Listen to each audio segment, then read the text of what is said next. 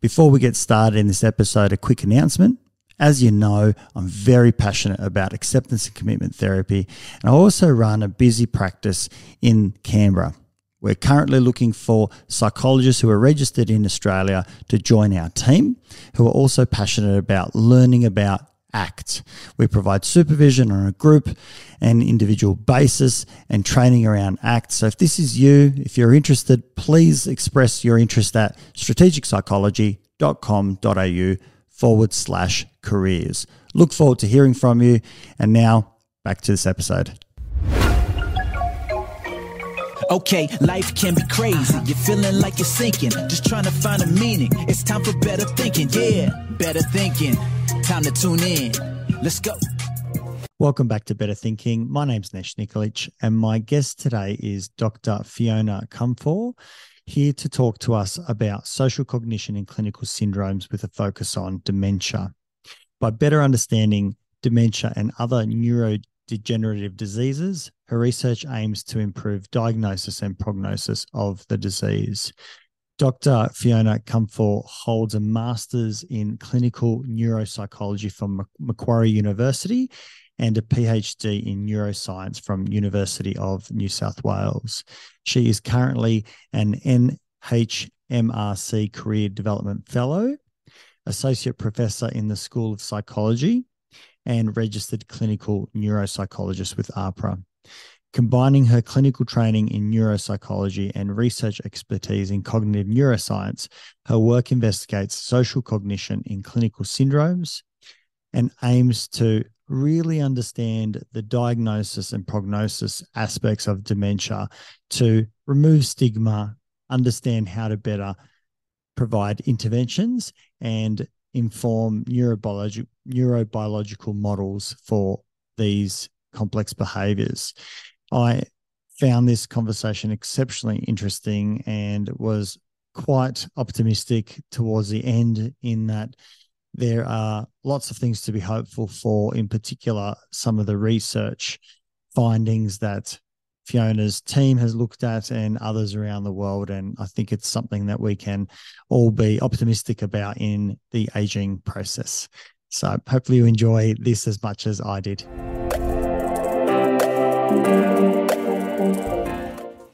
Fiona, a big thank you for coming onto the show today. Thank you for having me.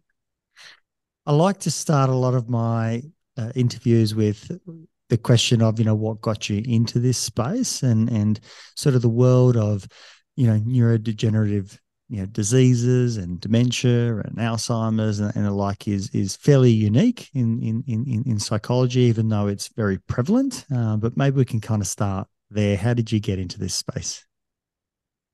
Yeah, so I did my undergraduate degree in psychology and my honours in psychology as well, and then decided to go and study my master's of neuropsychology.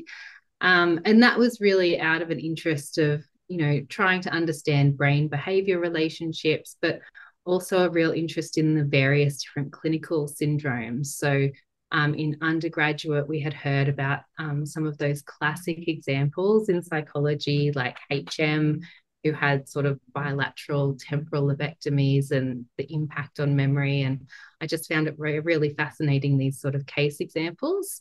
And then when I was doing my master's of clinical neuropsychology, as part of that program, you do placements in various areas and different hospitals. And I was doing a placement in the geriatrics ward. And we were asked to see a man who I still remember very, very clearly, who had been brought in by nuns because he was found wandering the streets, and at home he'd been hoarding and was really having difficulties looking after himself. And then when we were asked to do the neuropsychological assessment, we started doing an interview with him and found out that he had this really fascinating background. He'd done a Bachelor of Arts. He was very, very, very highly educated, very well read, presented, he was able to have a great conversation. And then when we started doing testing, he actually did really well on testing as well. So there was this real disconnect between, his cognitive performance on things like, his vocabulary, his general knowledge, and how he was behaving in everyday life. And I found that really striking. It was very different from what we'd sort of been taught in neuropsychology. And around that same time, I was actually very lucky to hear a talk by Professor John Hodges, and he's quite a well-known neurologist. And he was talking about this syndrome of frontotemporal dementia and talking about how this dementia syndrome, unlike other dementia syndromes, presents as changes in behavior and personality. And he really opened my eyes in terms of this whole area of research that I had very little knowledge about in terms of these atypical dementia syndromes. And ultimately, the person who I'd seen clinically got a diagnosis of frontotemporal dementia. So, actually, based on that one person that I saw clinically and that talk that I saw, I then went on to do a PhD in the area and sort of pursued John Hodges to be my supervisor and to go on and research that area. And I've actually stayed researching frontotemporal dementia ever since, because I just find it absolutely fascinating, this whole area in terms of, where things can go awry in the brain and how that has such an impact on someone's behavior and personality and really their ability to function in everyday life. Wow, it's quite an inspiring thing to see the difference of what you would what you're kind of expecting to see from all the literature versus seeing something that's a bit atypical and going, oh wow, that's fascinating. Why is that coming up? Because you would usually see that if someone's behaviors are a bit disheveled, for lack of a better word, that they're probably, their mind is going to be a little bit disheveled as well in terms of organizing and the like. But someone who's able to be quite coherent and, in actual fact, quite intact in terms of how they think and the like is neuro, they kind of, in many ways, it's neurotypical compared to what you're seeing on the outside. So fascinating. What are the typical versus atypical signs that you would, commonly see? And obviously every presentation is different, but what would you say would be that the typical things that, one would observe in whether it's dementia or other degenerative, diseases? Mm-hmm. So I like to think of dementia, it's an umbrella term, and probably the best way to explain that to people is the same way as cancer is an umbrella term. And within that, we have many different subtypes. So you might have melanoma, breast cancer, leukemia, so forth. Dementia is very similar in that it's an umbrella term, and within that, there's different subtypes. So probably the most common form of dementia that people would have heard of is Alzheimer's disease. And even though people might use those terms interchangeably, they're really not the same. So Alzheimer's disease is a subtype of dementia. And Alzheimer's disease usually affects older adults. So one of the biggest risk factors is age. And again, when people think about Alzheimer's disease, it would usually present as someone having memory problems, and in particular, the ability to learn and encode new information. So, for example, someone with Alzheimer's disease might not remember what they had for breakfast this morning. If you met them briefly, they might not remember, meeting you recently. And they can also have challenges in terms of navigation, so they might get lost. They may have some word finding difficulties, but that's sort of the typical profile of Alzheimer's disease. And then as the disease progresses and there's more pathology in the brain, so more of these abnormal protein depositions that are accumulating in the brain, then more areas of the brain will get affected and more symptoms will emerge. But really, in that early stage of the disease, it's predominantly episodic memory that's impaired. If we think about going back to that umbrella term of dementia, there's actually over 100 different subtypes of dementia. So it's really heterogeneous. There's multiple reasons. And, the different subtypes are defined by the different types of pathology that is depositing in the brain. So, for example, some of the other common subtypes of dementia is vascular dementia. And that's related to where there's changes in the brain in terms of the blood flow, which then can lead to specific parts of the brain being affected. Typically in vascular dementia, you will see changes in people's speed of processing. So they might be slower in terms of how they do things. And they might also show changes in executive functioning. So that sort of higher level thinking. Other forms of sort of common dementia syndromes is dementia with Lewy bodies. And, dementia with Lewy bodies is characterized by this deposition of Lewy bodies in the brain. And in terms of the presentation there, people can actually show hallucinations is one of the more common features, and they can also show memory problems. So there's multiple different subtypes, and they all have their own different clinical presentation. In people who, often in dementia, we will think about as another subgroup of younger onset dementias. And that is people who first get the clinical symptoms of dementia before the age of 65. And in this younger onset dementia subgroup, while Alzheimer's disease still happens, actually frontotemporal dementia is just as common. And so it's much more prevalent in people in their 50s and 60s. And it presents as changes in behavior as well as changes in language.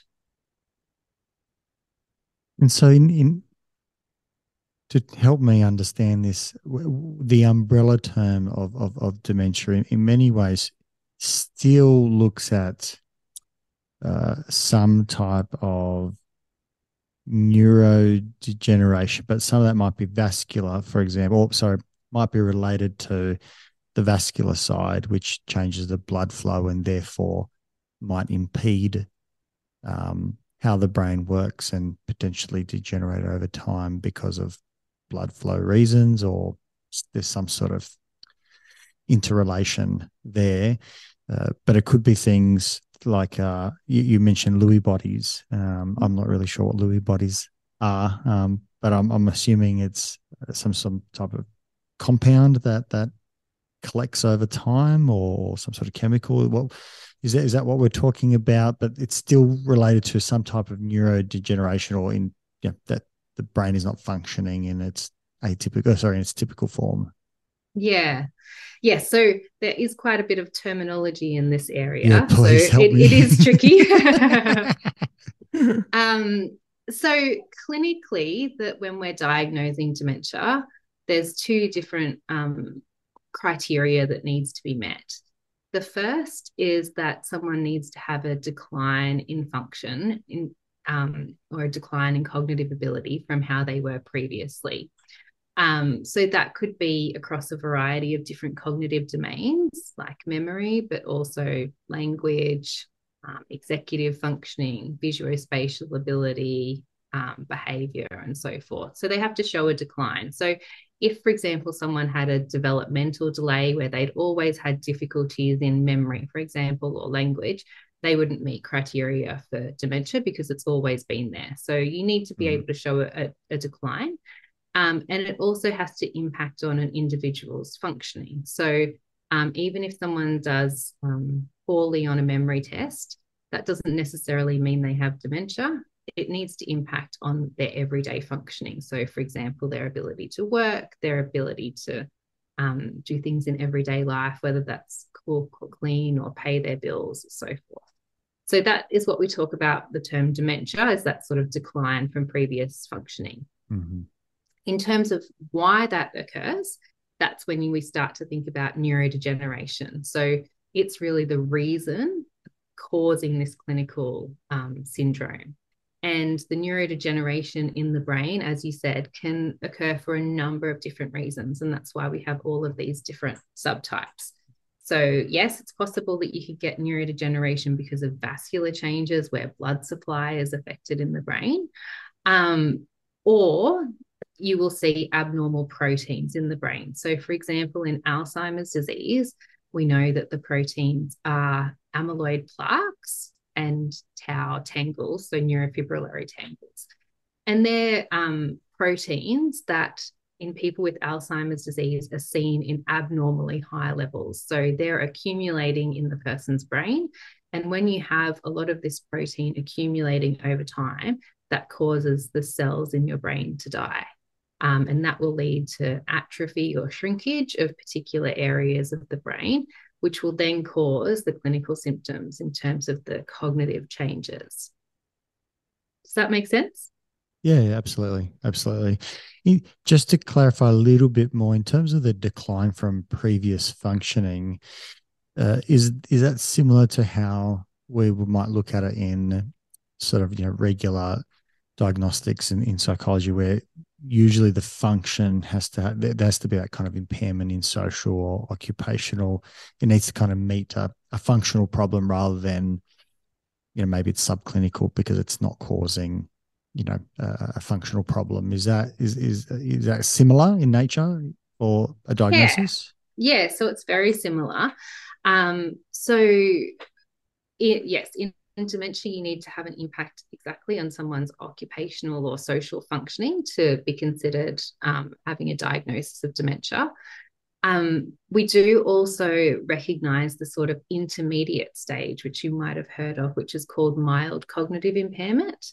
Mm-hmm. And that might be where people start to have some concerns around, for example, their memory or some subtle cognitive decline. But they're still managing to cope with it. They might have sort of compensatory strategies in place. They may still be able to work, but they have some concerns. For some people with mild cognitive impairment, they will go on to develop dementia, but not for everybody.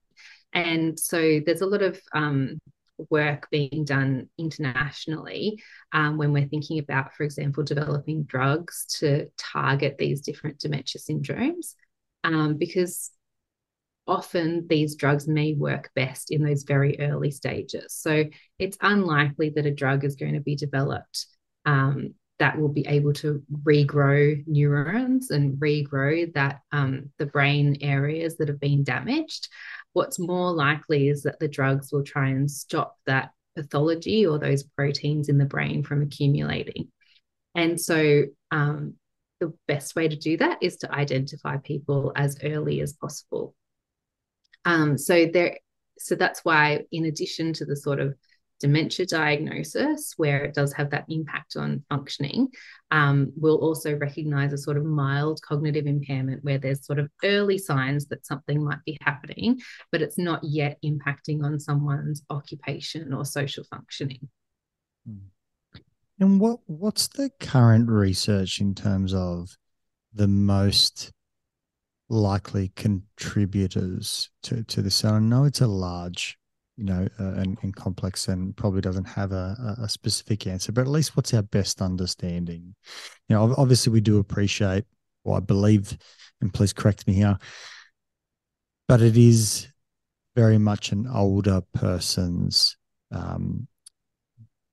disease, so to speak. That it's rare. I'm sure there are cases, but it's rare for it to occur, in someone's 30s.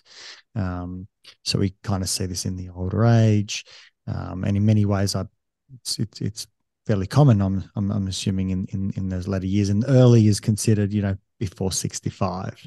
But what are the contributors? I'm sure if I did a Google search, I'd hear lots of strange ideas coming forward, like eating too much sugar or this or that.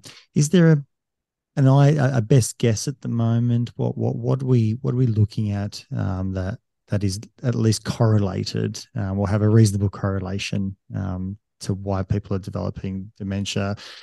Or is that just what happens when things start to decay? Like heart disease in many ways.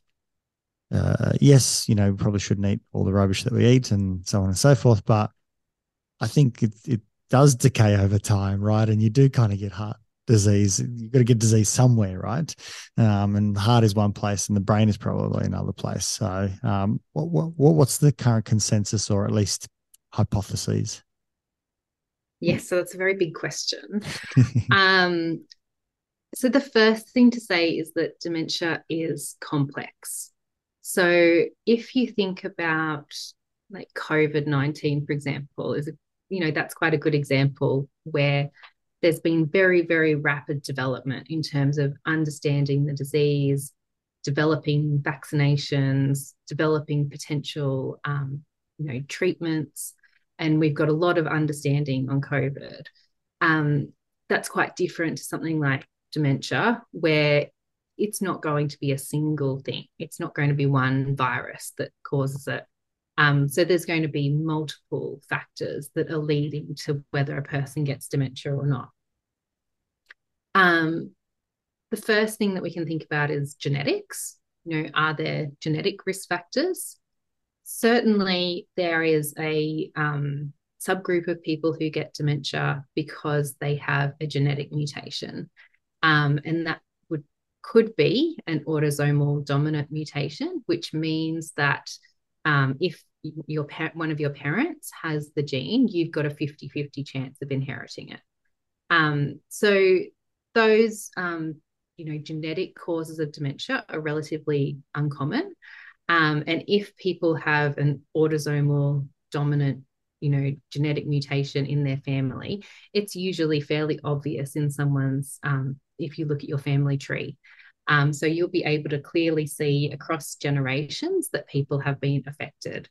So again, similar to other disorders like the breast cancer gene, the BRCA2 gene, you can see a very clear family history. So there are certainly cases where it is determined by someone's genetics. Then there's a sort of... And they're quite rare, and it's fairly obvious that this gene is in this person, and therefore they have a very high possibility of developing, because it just tends to, once it's triggered, so to speak, it tends to express itself that way, and you can see that in a linear sort of way across offspring and the like. But that's quite a small subgroup. That they're the easy ones to kind of point the finger at. Yes, exactly. Then there are also genetic risk factors where, if you look at the population, there's certain forms of genes that might increase your risk. And again, probably the one that we know the most about is the ApoE gene. And this gene, there's 3 different versions of it, or alleles of it. If you have ApoE2, it's actually protective. It means that you have a lower risk of developing Alzheimer's than in the population. If you have ApoE3, it's sort of, the neutral version. It doesn't make you particularly at a higher risk or a lower risk. And if you have ApoE4, it actually increases your risk by about 10 times compared to the rest of the population. So it doesn't definitely mean you're going to get it, but you have a higher risk than other people. And people might have heard of this.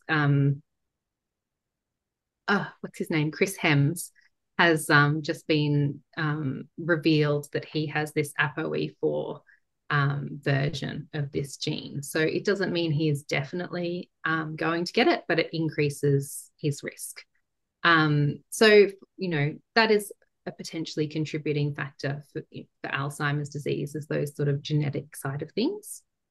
In terms of my apologies, if someone has that ApoE4, for example, are there any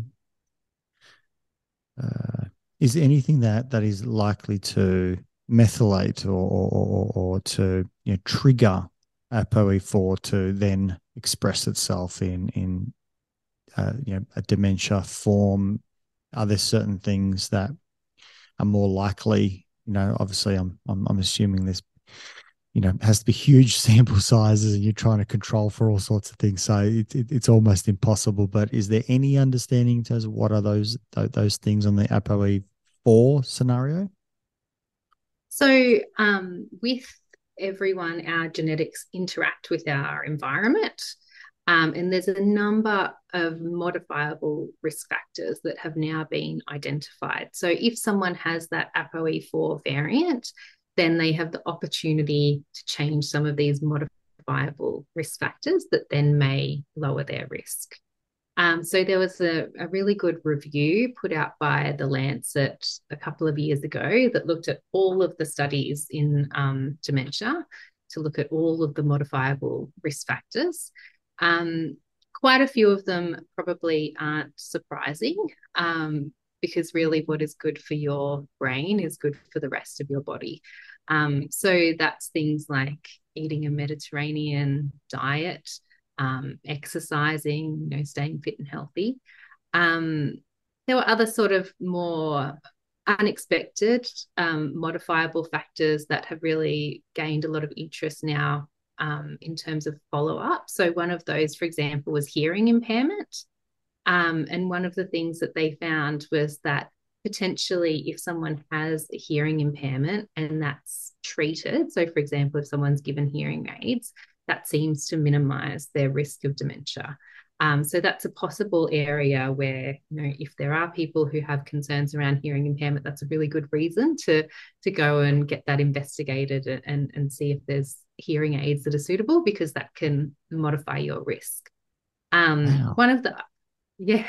That is, Um, I can see some connection. Like, if I put a narrative to it, it might be that maybe there's a overdiagnosis when it might be explained more by hearing, but where you're talking about improving someone's hearing by hearing aids, maybe there's more stimulation, there's maybe more social interaction, that's more meaningful, that there's maybe more meaningful acts by virtue of being connected with the world. So you're not stagnating as much. Your world is becoming larger.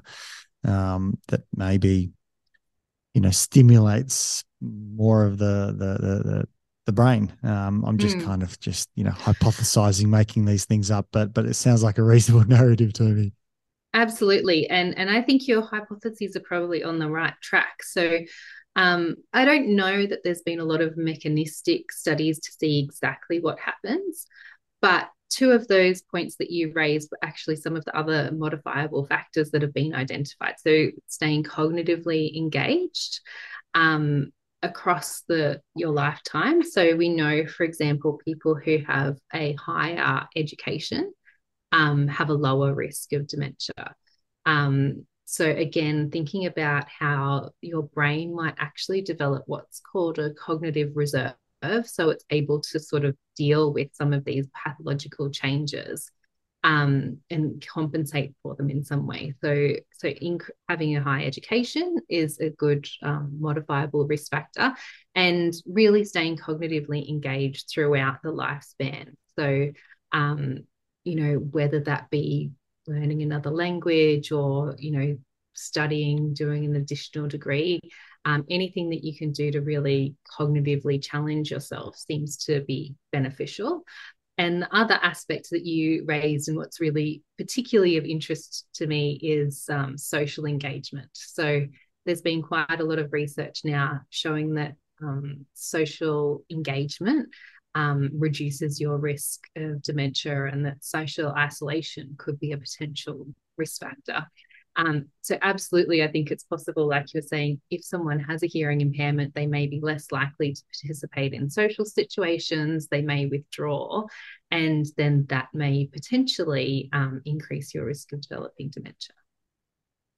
And we move into that social engagement space, and it is a fascinating space, because I do recall watching a documentary where the producers introduce young children into a nursing home environment, and I can't recall exactly whether they checked their cognitive, capacity and the like, but certainly from a mood perspective, in terms of engagement, their energy levels, how vibrant they were, seemed to transform. And I'm only talking from a documentary because they only show you the little bits and pieces that they like, but it was quite, heartwarming and beautiful, and even tear jerking. But it seemed to me, in particular, with having these little people around old people, that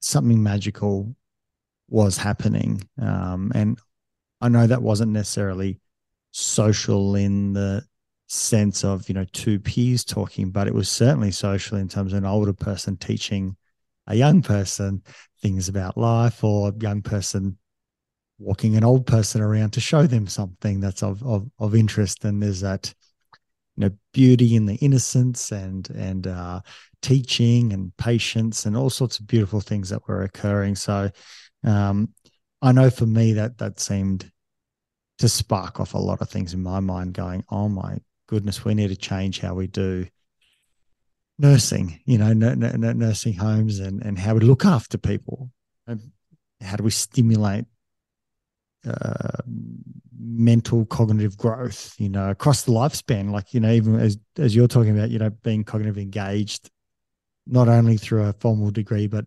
for a lifetime, but maybe we can talk about that if that's okay. Yeah, absolutely. I mean, I think that, we all recognize that human beings are social beings. Even from an evolutionary perspective, we've lived in tribes, we work together. That's really essential to our well-being. And I think, it's really remarkable, this research that's coming out now showing how it has such a huge impact on our health. Even, I was reading a recent study that looked at things like, does being married or being in a relationship change your risk of dementia? One of the things that came out that was really important was actually having a confidant. So someone that you can, really feel comfortable with, seemed to be an important factor in terms of reducing your risk of dementia. So there seems to be so many benefits. And I think absolutely what you're saying in terms of how residential care facilities are currently set up may not maximize that social engagement. So I think, now we're seeing that from not just a social well-being perspective, but actually from a real health perspective, being able to facilitate social participation is really important. And even potentially has the benefits of being able to keep people out of residential care for longer, being able to help people to live in the community, could have not just health benefits, but also economic benefits. And I think it's really important to get that message out, that how important social engagement is. It could be just as important as having a healthy diet and exercising, making sure that we're socially connected. I guess the other reason why I'm really invested in this area of social participation is because it's very closely related to a large area of research that I do looking at social cognition. So if you think about that person I was mentioning right at the beginning, who performed relatively well on our cognitive neuropsychological tests, but seemed to be having a lot of problems in everyday life, we now know that is actually because of this domain of social cognition that's affected, particularly in people with frontotemporal dementia. So that younger onset dementia syndrome that I mentioned earlier. So historically, when neuropsychologists have tested people's cognitive ability, they're really focused on memory, language, attention, visuospatial abilities. So, can someone navigate? Can they draw complex images? And what's called executive functioning. So that's things like decision making and planning and so forth. And they had really neglected this whole area of skills that we use to participate in everyday interactions. So if you think about if you're, having a conversation with someone, you're actually using a whole range of skills. Probably most of them are automatic and rapid without you even thinking about them. So, for example, looking at someone's facial expression, being able to judge how they're feeling. Are they happy? Are they sad? Are they bored? Should you change the topic? Should you keep going down this track? We rely a lot on people's facial expressions, and then we'll update our behavior in response to that. Also, things like nonverbal cues. So thinking about understanding body language, knowing, for example, how close to stand to somebody. That might change depending on if it's a colleague or your partner. So knowing what is socially appropriate, what the social norms are, and how to adjust to those accordingly. Understanding that someone else might have a different perspective to ourselves. So I might love grapes and you might love kiwi fruit. Understanding that we've got different opinions and think about these things in different ways. So there's this whole complex array of skills that support successful social interactions. And what we now know from a lot of research that that we've been doing and other groups have been doing internationally is it's really that area of ability that's affected in frontotemporal dementia. And that is the ability that can lead to some of the impacts on everyday functioning and social participation. So even if someone can tell you, exactly who the Prime Minister is, they can, explain what all of these different words mean. They can, process information quickly. If they are poor at understanding how another person is feeling or recognizing another person's emotions, that has a huge impact on their ability to participate in everyday life. And I imagine it also has a huge impact on their prognosis if they are uh, find themselves isolated, excluded from social events, or unable to engage socially or participate appropriately. It makes it very hard to then have the stimulation to offset some of the challenges that they're having. It's almost like a chicken and an egg. Some of these factors are occurring because of the dementia, but at the same time, also excluding them even more. It separates them or distances them, which is a protective factor. Or distances them from protective factors, and kind of makes them more withdrawn and insular, and maybe adds to how quickly that degeneration occurs. I'm assuming that dementia goes along with depression quite commonly, and that has its own cognitive impacts and social isolation and the like. Am I on the right track there? Yeah, I mean, it's interesting what you say around depression because that's quite variable from person to person. Typically, if someone with dementia has good insight into their difficulties that they're having, then that may, be associated with them being depressed and anxious, and they might be concerned about going out into social situations. Actually, what we see in frontotemporal dementia is there's very little insight into the challenges that they're having. So even to the extent where someone might come into our clinic, they've seen their GP, they've had an MRI, they might have seen a neurologist. Lots of people, their family are concerned. They come into our clinic and we say, what's going on? Why are you here today? And they might say, oh, I've had this rash. I'm hoping like you can have a look at my skin. They just have no idea, no concept that, their behavior is problematic, that, there may be some sort of dementia syndrome going on.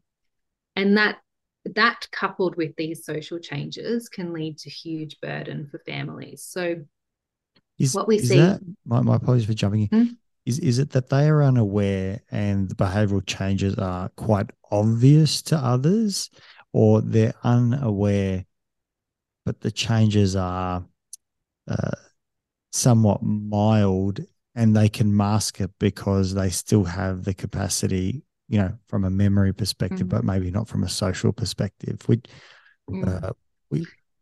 Which way are we going in that conversation, or both, I suppose, both scenarios? Yeah, so actually often the behaviors can be quite marked. So for example, even though the changes can happen slowly where a person declines over a period of time, often they can include things like being socially disinhibited. So, for example, someone might start swearing. They might, behave inappropriately in public. For example, they might, go up and touch or hug or kiss strangers. They might eat off other people's plates, inappropriate in terms of their manners. They may become very apathetic, so they're just not interested in doing things anymore. Sometimes to the point like that person I was talking about earlier, where they may not shower, they may not eat. They can become quite stereotypical in their behaviors, so have specific routines that they want to do every day. So the behavior changes can really be quite marked and have a considerable impact on their everyday functioning. And for carers, this is obviously quite distressing. But because they don't have very much insight, often it will take quite a long time for them to be diagnosed. So you might see the spouse, taking the person to their GP and saying, look, they're just not the same. They seem really, disinterested in things. They're like more cold. They're doing these strange, inappropriate things. But the GP might do a very simple cognitive test with them and say, look, they're fine. They know what day of the week it is. They know where they are. They can count backwards. They can read things. They're fine. There's nothing going on. So it can be really challenging for family members to deal with, and also for them to get a diagnosis. So the lack of insight is really part of the disease. It's not because the behaviors are mild and they're masking them. They just aren't aware that what they're doing is inappropriate. And if you ask them specifically, they'll say, oh, everyone else thinks I'm mad, but I'm completely fine. And I imagine it's also very hard for, spouses, loved ones, dependents to walk in to a GP appointment and say, oh, dad has been swearing and he's said these sorts of things, because we don't tend to do it. We try and do it with a bit more social nuance. So it might appear to kind of underreport because, we're trying to maintain, the socially appropriate thing. We don't want to throw the father under the bus in this example. So it must be very hard. And obviously doctors are taught, an infinite number of things, but the one little thing that they might know, whether it's, in mental health or in dementia or, the various other things, is how to do a screening. And the screenings are a bit basic. And what you're saying is it needs to be much more nuanced and comprehensive. And some of that social side needs to be considered in terms of their capacity to read other people's, emotional expressions and this is all obviously if it's uncharacteristic of how they were previous, that's now becoming functionally, a problem, or, whether they're able to have good insight into noticing other people's nonverbal cues, and to modify their position, and, even being able to hold someone else's perspective. That empathy starts to potentially waver. Yeah, exactly. And that's why, I'm always very keen to talk about these other forms of dementia. I think people tend to be getting a bit more aware now in terms of dementia as a syndrome. But still people tend to think of, an older person who might be in a nursing home, doesn't recognize people anymore. But really it's important for people to be aware that there's lots of other ways that dementia can present, like, for example, these behavior and personality changes, also changes in language. So again, people might have heard of Bruce Willis recently being in the news because of his diagnosis with frontotemporal dementia. And again, that has been really important for those of us working in this field, to be able to highlight that, people can show changes beyond memory. So, People may have changes in communication. They may not understand words anymore. They may not be able to pronounce words anymore. Again, that's a possible sign of dementia. And I think that is what is really challenging for families, is they have no idea what's going on. Their partner, who's always been loving and caring and appropriate, just has started doing some of these uncharacteristic things, and then they sort of seem to progressively become worse over time. But it's very hard if you don't have the language around that to say, I think they've got dementia. Like you said, if you're going to your GP and saying, oh, they just don't seem as interested in things anymore, or, they're swearing a bit more, like it can be very hard to explain that in that sort of medical setting. So one of the things that we're working really hard on is just to raise awareness so that people know that there are these other presentations of dementia. And like you said, if it is uncharacteristic, if it's changing how someone is functioning from how they were before, then, that could be a potential sign and something that's worth following up.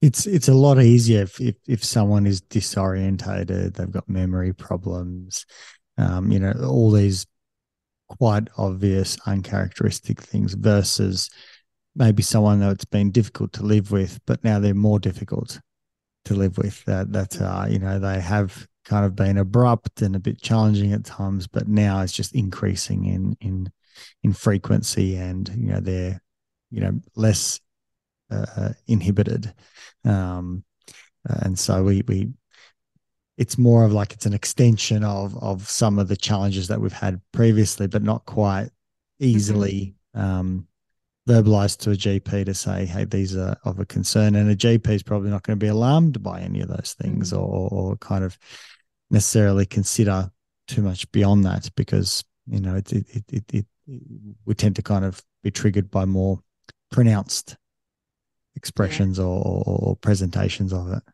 Yeah, exactly.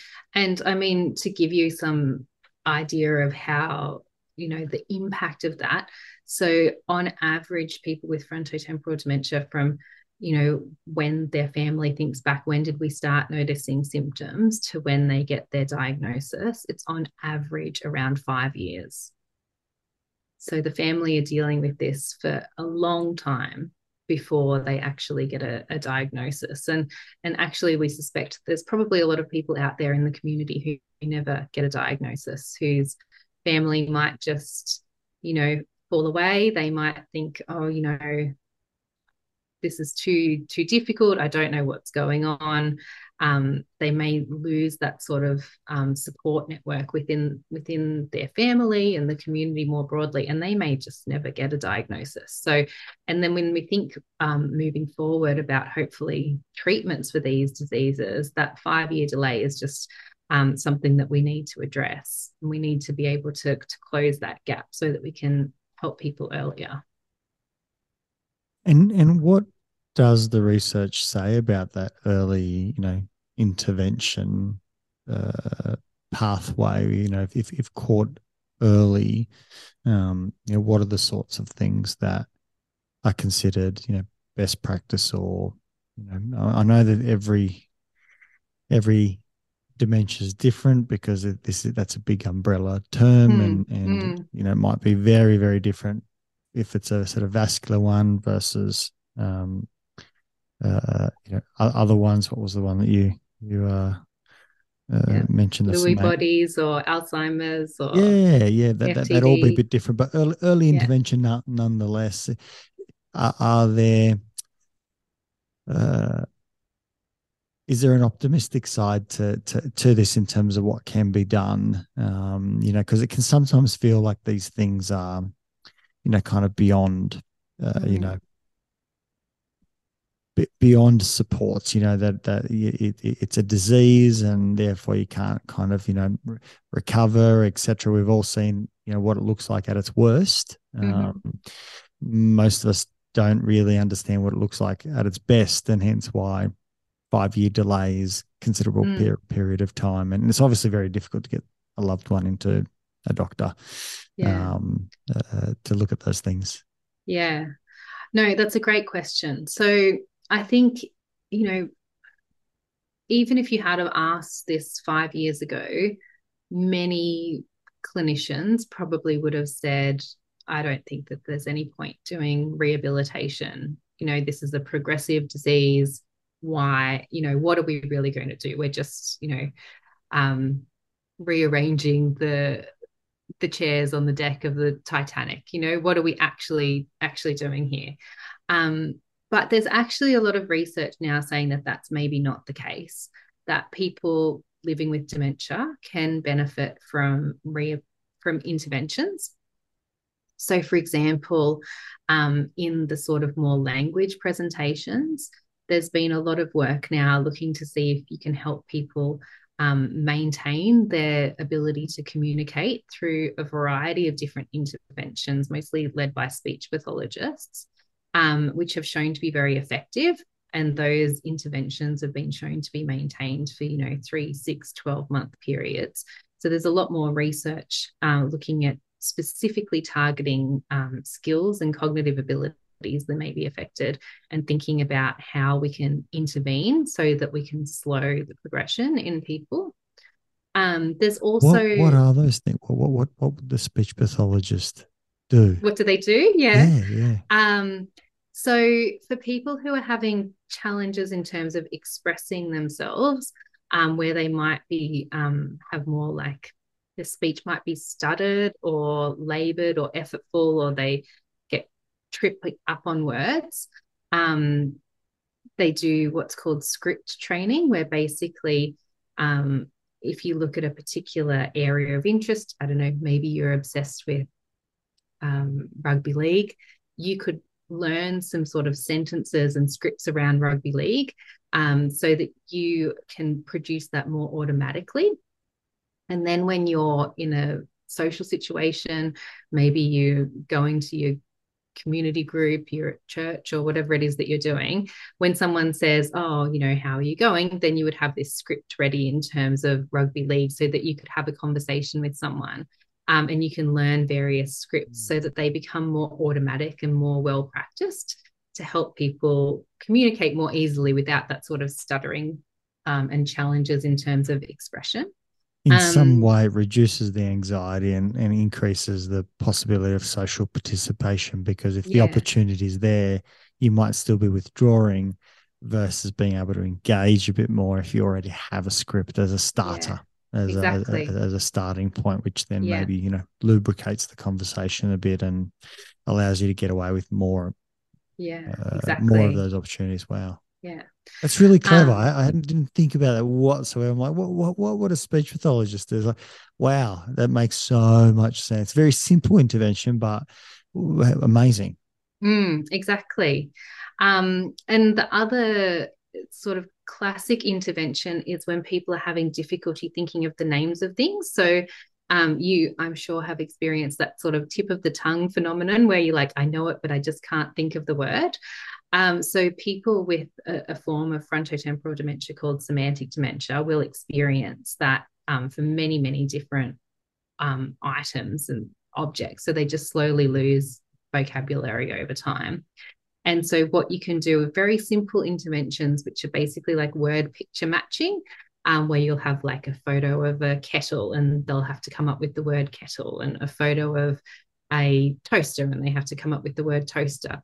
And again, it's practicing, many, many trials, but that will help them get over that sort of feeling of like, I know the word, but I can't find it. So it's sort of trying to find compensatory strategies to deal with the specific issues that the person is having. And again, they've been shown to be quite effective. And also, I guess, very importantly, people living with dementia find it very satisfying. So, they are obviously having these challenges in everyday life, but they're very happy to do these sort of training exercises, because they can see the real benefits in terms of being able to maintain their function. And then the ability to communicate then, like you said, improves their quality of life. They can participate more fully. They're more confident in social situations. So those sorts of things are starting to gather a lot more evidence. it seems like it's almost like a rehab, right? You're flexing the cognitive muscle over and over Mm, again by doing recognition of picture and the word, having to put cognitive load to find the word. That can be quite enjoyable from a mastery perspective, and even more importantly from a functional perspective, when you can actually see your cognitive capacity improve. That's reinforcing and it builds confidence. And once again, you probably have better recall when you are confident. And around and around we go. And something like that, wow, I can imagine there would be some pretty easy apps that could be developed to increase the difficulty level of going from a kettle and a cup and a chair through to more obscure yeah, objects exactly. like, I don't know. I can't even think of one. There's the tip of the tongue phenomena, right? But something that's a lot more challenging to recall because it's not part of a regular day life. Exactly. Yeah. So a lot of the programs have actually come from stroke, so from classic rehab settings. And like I said, people just thought there was no point in trying this in dementia. It wouldn't be successful. People wouldn't be able to do it. They'd, be confused. But actually, quite the converse. So people with dementia have found it really beneficial. It has been effective. And exactly like you said, now there's a lot of collaboration with development to be able to roll this out more broadly to people.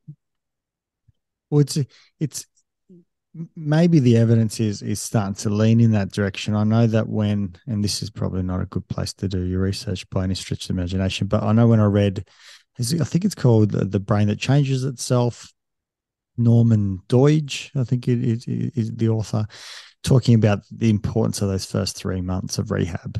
How important, but inadvertently it maybe sends a message of 3 months is where you do the work, and after that, you don't have recovery. When in actual fact, 3 months might be exceptionally important, but ongoing rehab period, just like ongoing training for an athlete is necessary. Yeah. Even if you're a peak performance, you just keep at it to maintain, and there are there's still progress in that. And I imagine particularly for dementia, because there isn't a stroke or something involved. It's in actual fact sometimes the flexing of that muscle, uh, or cognitive load, and interestingly might be social cognitions rather than just executive functioning. Mm, um, Going out and stimulating that makes a lot of sense. I know that even from a nerve perspective, the value of massage in areas that might feel numb, or whatever it might be, just touching those areas as much as you can with it, tapping, massaging, pressure, etc., etc.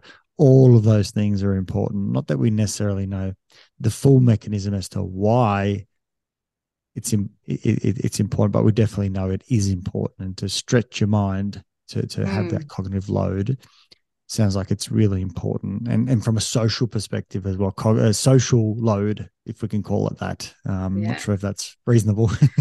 No, I mean, I think that's a really good point. And I think this is really where my research certainly, but also I think research more broadly is moving to in the dementia space. So obviously there's a huge amount of work being done to understand the mechanisms, why someone gets dementia, how can we treat it, what drugs would work. All of that basic science is absolutely fundamental to making progress. But we also know that in Australia at the moment, there's nearly 500,000 people living with dementia. And if there isn't an intervention, by 2050, it'll be, 3 times the number. So there is a really increasing number of people living with dementia. And on average, a person with dementia from when they first get symptoms will survive for around 11 years. So there's this huge opportunity for intervention in that period. And I think that's where there's a lot of research to be done in terms of how can we best support people, how can we maximize quality of life, how can we help people live in the community for longer? And also we know that it has an impact not just on the person living with dementia, but their families as well. So how can we support family members who are caring for people with dementia, reduce their burden, and really, support people during this challenging period? And I just think that there's a huge amount of opportunity there and a huge number of people who are affected, and that's where the research really needs to focus now. But being in that space of research and having looked at, for example, the social factors, what would you like to see as being some of the interventions, or where do you feel there's merit in exploring further, doing more research, and where what's your hunch in terms of, obviously we can definitely see that the rehab side of cognitive load and mastery, and whether it's scripting of a conversation, they're all kind of useful. What do you think is an additional piece? And obviously there are many, but from that social side, what do you think is a good place to explore and start looking at? Yeah, that's a really good question. I mean, we've been doing a lot of focus groups now with carers of people with dementia and people with dementia themselves, and trying to hear from them in terms of what their experience is and where they need help. And I think one of the things that keeps coming out over and over again is that support after diagnosis. So, people really say to us, even once I got the diagnosis, then I thought that people would give me all of this information, and we never really received that. And they just feel like they get sent home without any support or network around them. And I think that's really, something that we need to change. We need to be able to be providing that support, in that post-diagnostic process, and really integrating the person with dementia and their family more broadly. I think part of it is actually raising awareness in the general public as well. So there's currently a dementia action plan that's being put together by the state and federal government for the next 10 years in terms of what to focus on for people with dementia and how we can improve their quality of life. And one of the aspects of that is looking at inclusive communities and thinking about how, as a community, we can change to really support people with dementia to live independently and support their families. And I think from the social side of things, it is really going to be a community approach that needs to be taken here. In some ways, while there are efforts to take that rehabilitation approach in the field of social cognition, so for example, training people in terms of how they might detect someone's facial expression, detect how they're feeling, and that's something that we could look at in more detail. I think more broadly, this is a challenge for us as a society. And like what you were saying with some of those documentary programs in terms of multi-generational interactions. So, having people more embedded in the community rather than in their own residential care facility with all the dementia, people living with dementia who are isolated. I think that is really where there's a lot of progress to be made. And certainly internationally, in the Netherlands, for example, they're looking at changing how residential care facilities are set up. So they are more in sort of group home settings where you'll have 5 or 6 people living together. They'll be responsible still for, cooking food and doing groceries and planning the activities for the day, moving away from that sort of more institutionalized care, I guess, where people have to follow a strict regime and their food's provided for them and they're given structured activities. I think all of those, more innovative ways of providing care, really is going to help. And I think as a society, thinking about how we can be more inclusive, how we can enable people to be more integrated, is going to be really, really beneficial from that social participation perspective.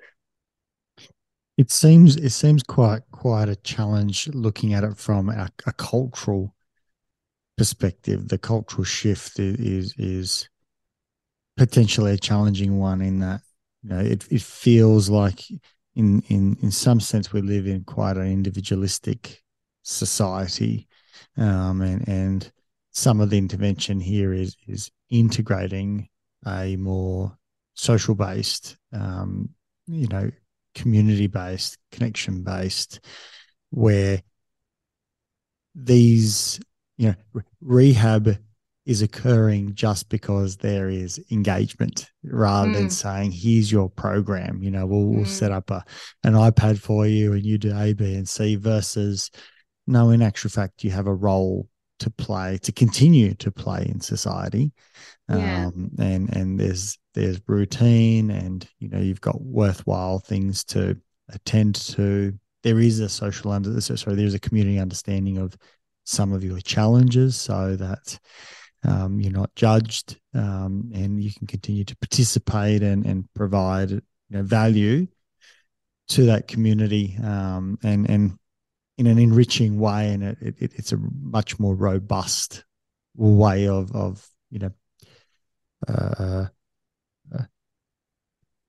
supporting the vulnerable, or continuing to value the vulnerable, rather mm, than you've got a productive life and then you age, and then all of a sudden we're caring for you versus no, you continue to provide great value. yeah.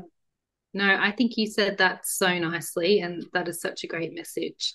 Um, Again, from our interviews with carers and people with living with dementia, they really have said, the day I got that diagnosis, the message was, go and sort out your estate, go and sort out your will, quit your job, because, that's really the end of you in terms of what you've got to offer. And I just don't think that that's the right message.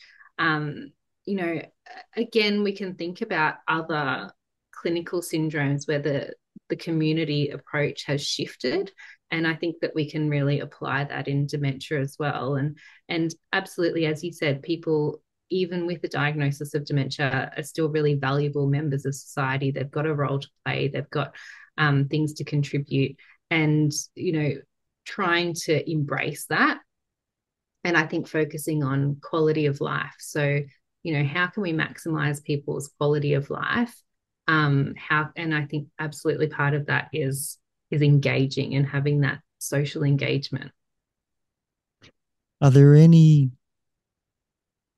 uh, programs in the research that you can point to that have done this well, across the world, where uh, it's either been applied in a particular way, quite structurally, or research has looked at how communities have naturally gone out and supported, you know, folk that are having these types of challenges. Anything that you can point to that we can learn from?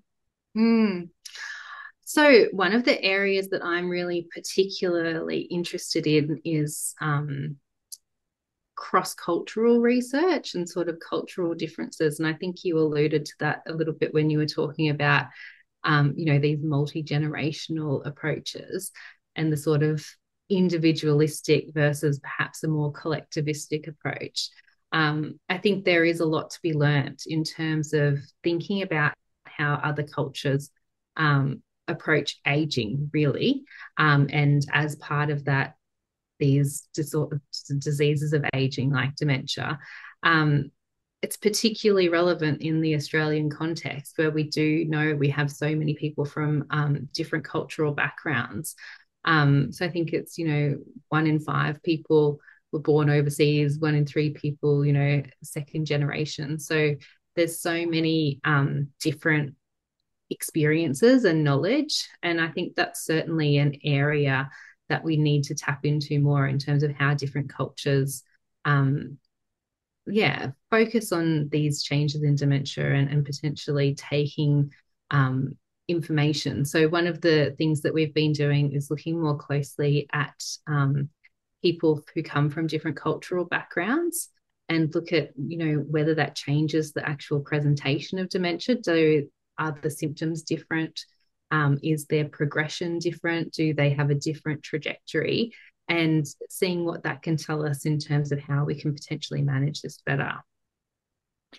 Are there any differences with, among or between cultures? Yeah, well, it's very preliminary research because we were only able to compare people from non-English speaking backgrounds, people from English speaking backgrounds, but born outside of Australia, and people who were born in Australia. But we did start to see some subtle differences. So, one of the things that we found was that in people from non English speaking backgrounds, they tended to have less severe cognitive impairment when we looked at the sort of neuropsychological performance. And we think one of the reasons for that is because actually all of that group were bilingual. So we think that they had sort of greater cognitive reserve. So when the dementia started progressing, they were able to manage that a lot better. So there's certainly evidence that being bilingual is very positive in terms of slowing that rate of progression.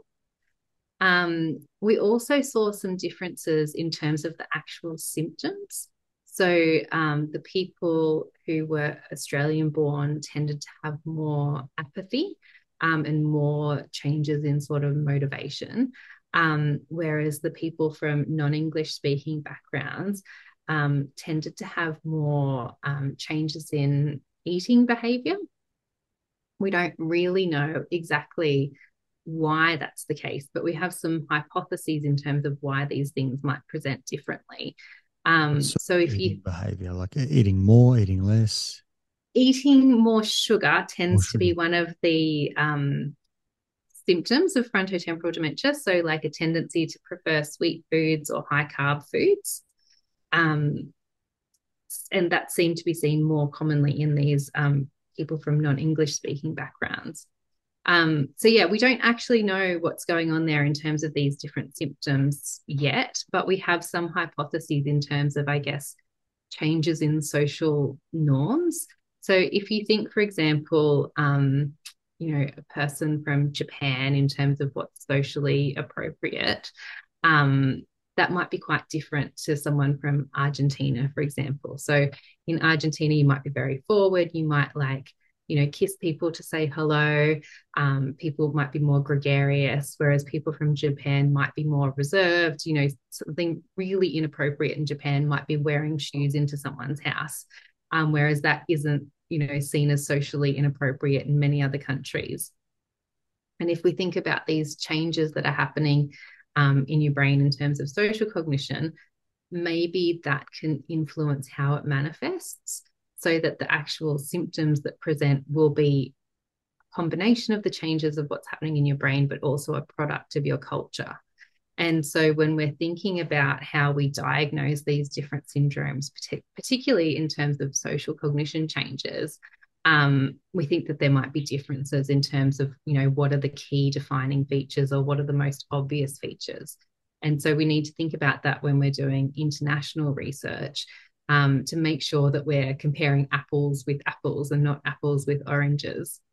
So again, I think that there's a lot of potential there in terms of examining some of these cultural differences and how, our social context, our cultural background, whether we're bilingual, all of these things will also influence the actual presentation of dementia. And is there a hypothesis around why sort of reaching for more sweets, more carbs might be occurring? There's two different hypotheses. One is simply around disinhibition. So possibly, the parts of the brain that are affected in frontotemporal dementia is the sort of frontal lobes of the brain.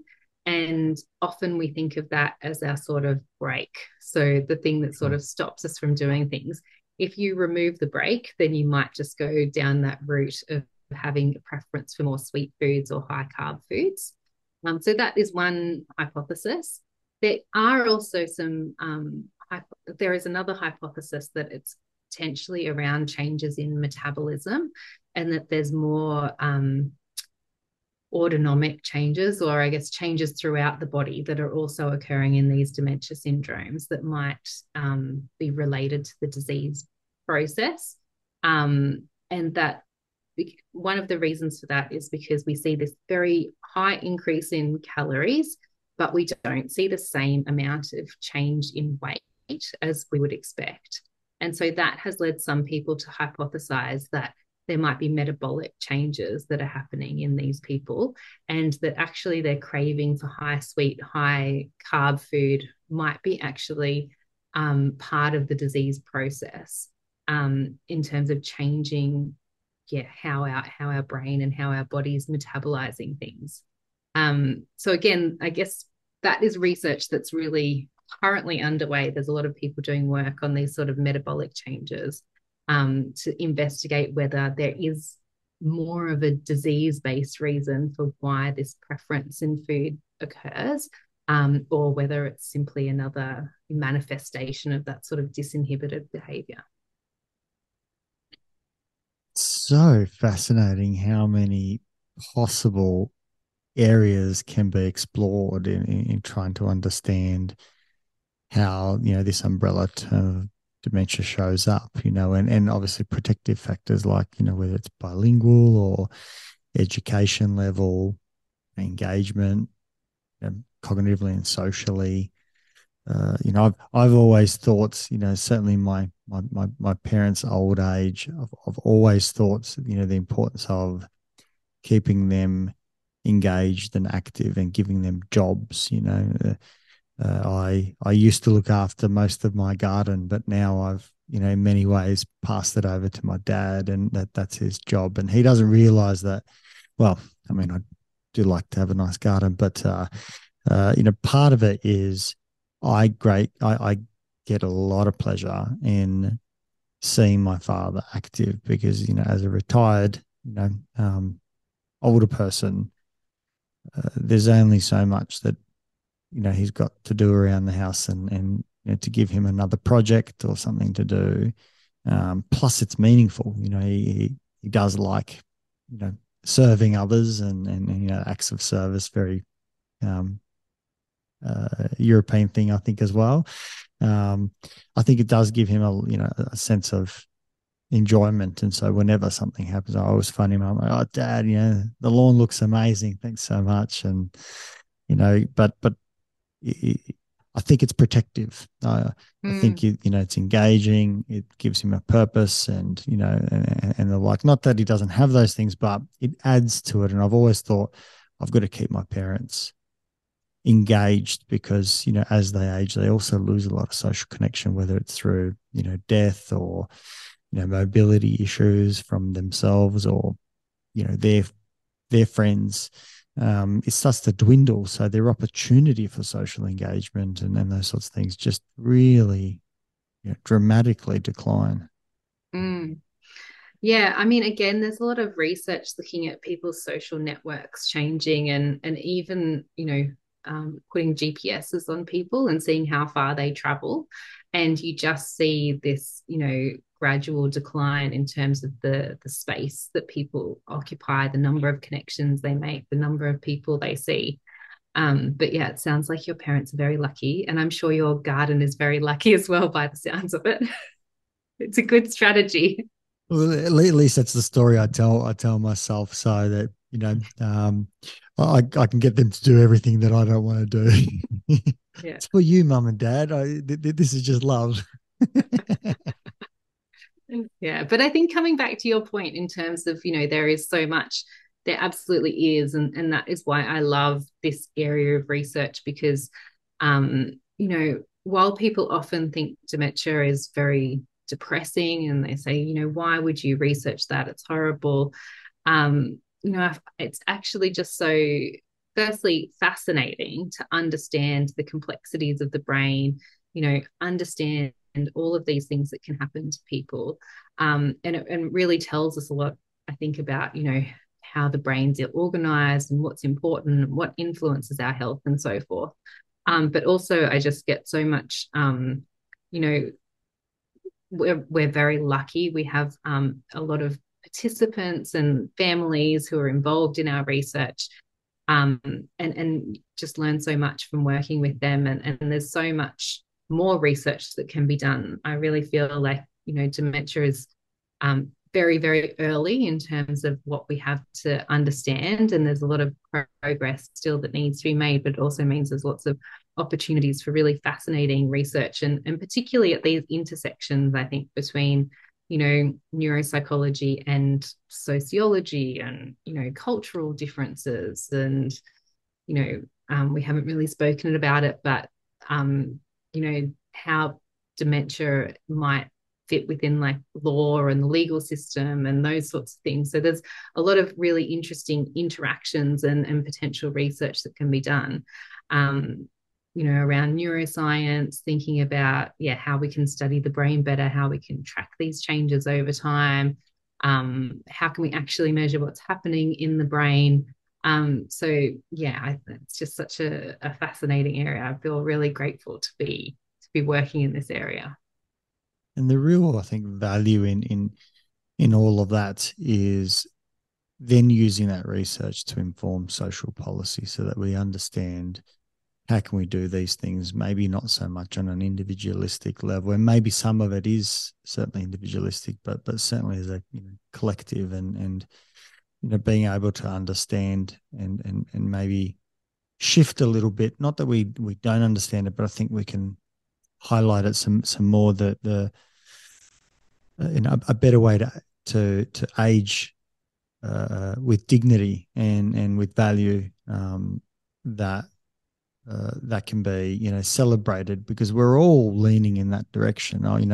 You and I are not far from one day just being of age that naturally things are decaying, and whether it's our heart that's decaying, or our liver that's decaying, or a brain that's starting to decay.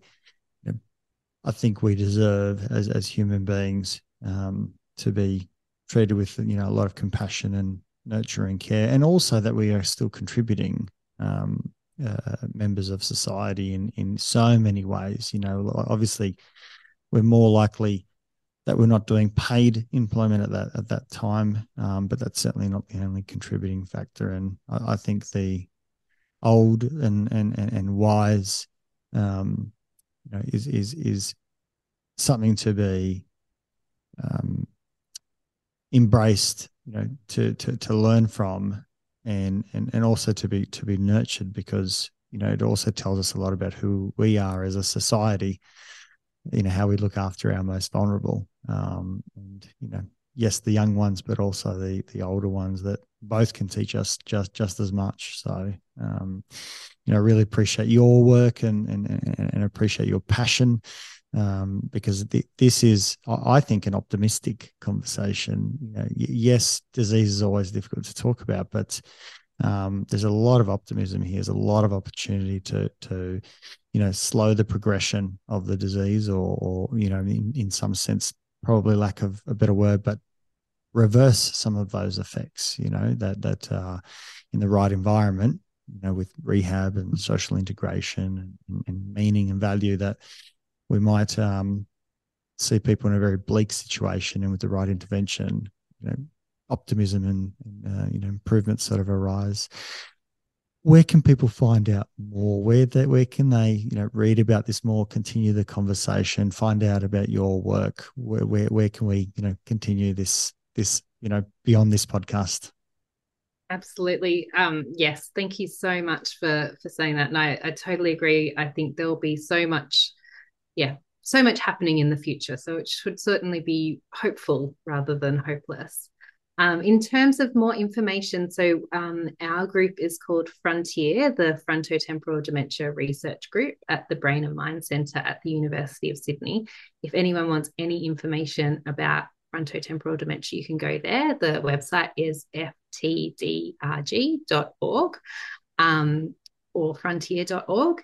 And if you're interested in more about neuropsychology, I also have a neuropsychology clinic here at the Brain and Mind Centre. It's called the Sydney Neuropsychology Clinic.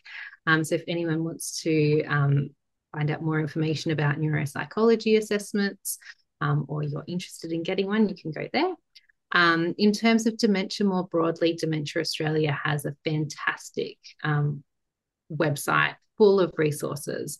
So yes, you can just Google Dementia Australia and they have huge amounts of resources there. So I would highly recommend there to check out more.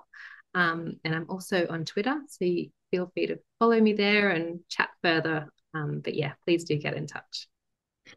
Yeah, no, I appreciate you so much, and I appreciate your work. It's lovely to have pioneers, to continue pushing these important topics forward, and people who are passionate. So, I wish you all the best, and hope that our research as scientists practitioners can be used for social policy and for individual families to say there's actually a lot that can be done, and we can still live a meaningful way as well. There can be sadness at times, but there's still more than just that. So, love your work, and yeah, I can't thank you enough. Thanks so much for having me. It's been great to chat. If you enjoyed this podcast, please support it by going to iTunes and putting a review, subscribe, share it via social media, and tell others about it. Start a conversation. It's listeners like you that make this able and possible, and why we bring in these guests to go out and share their knowledge and resources.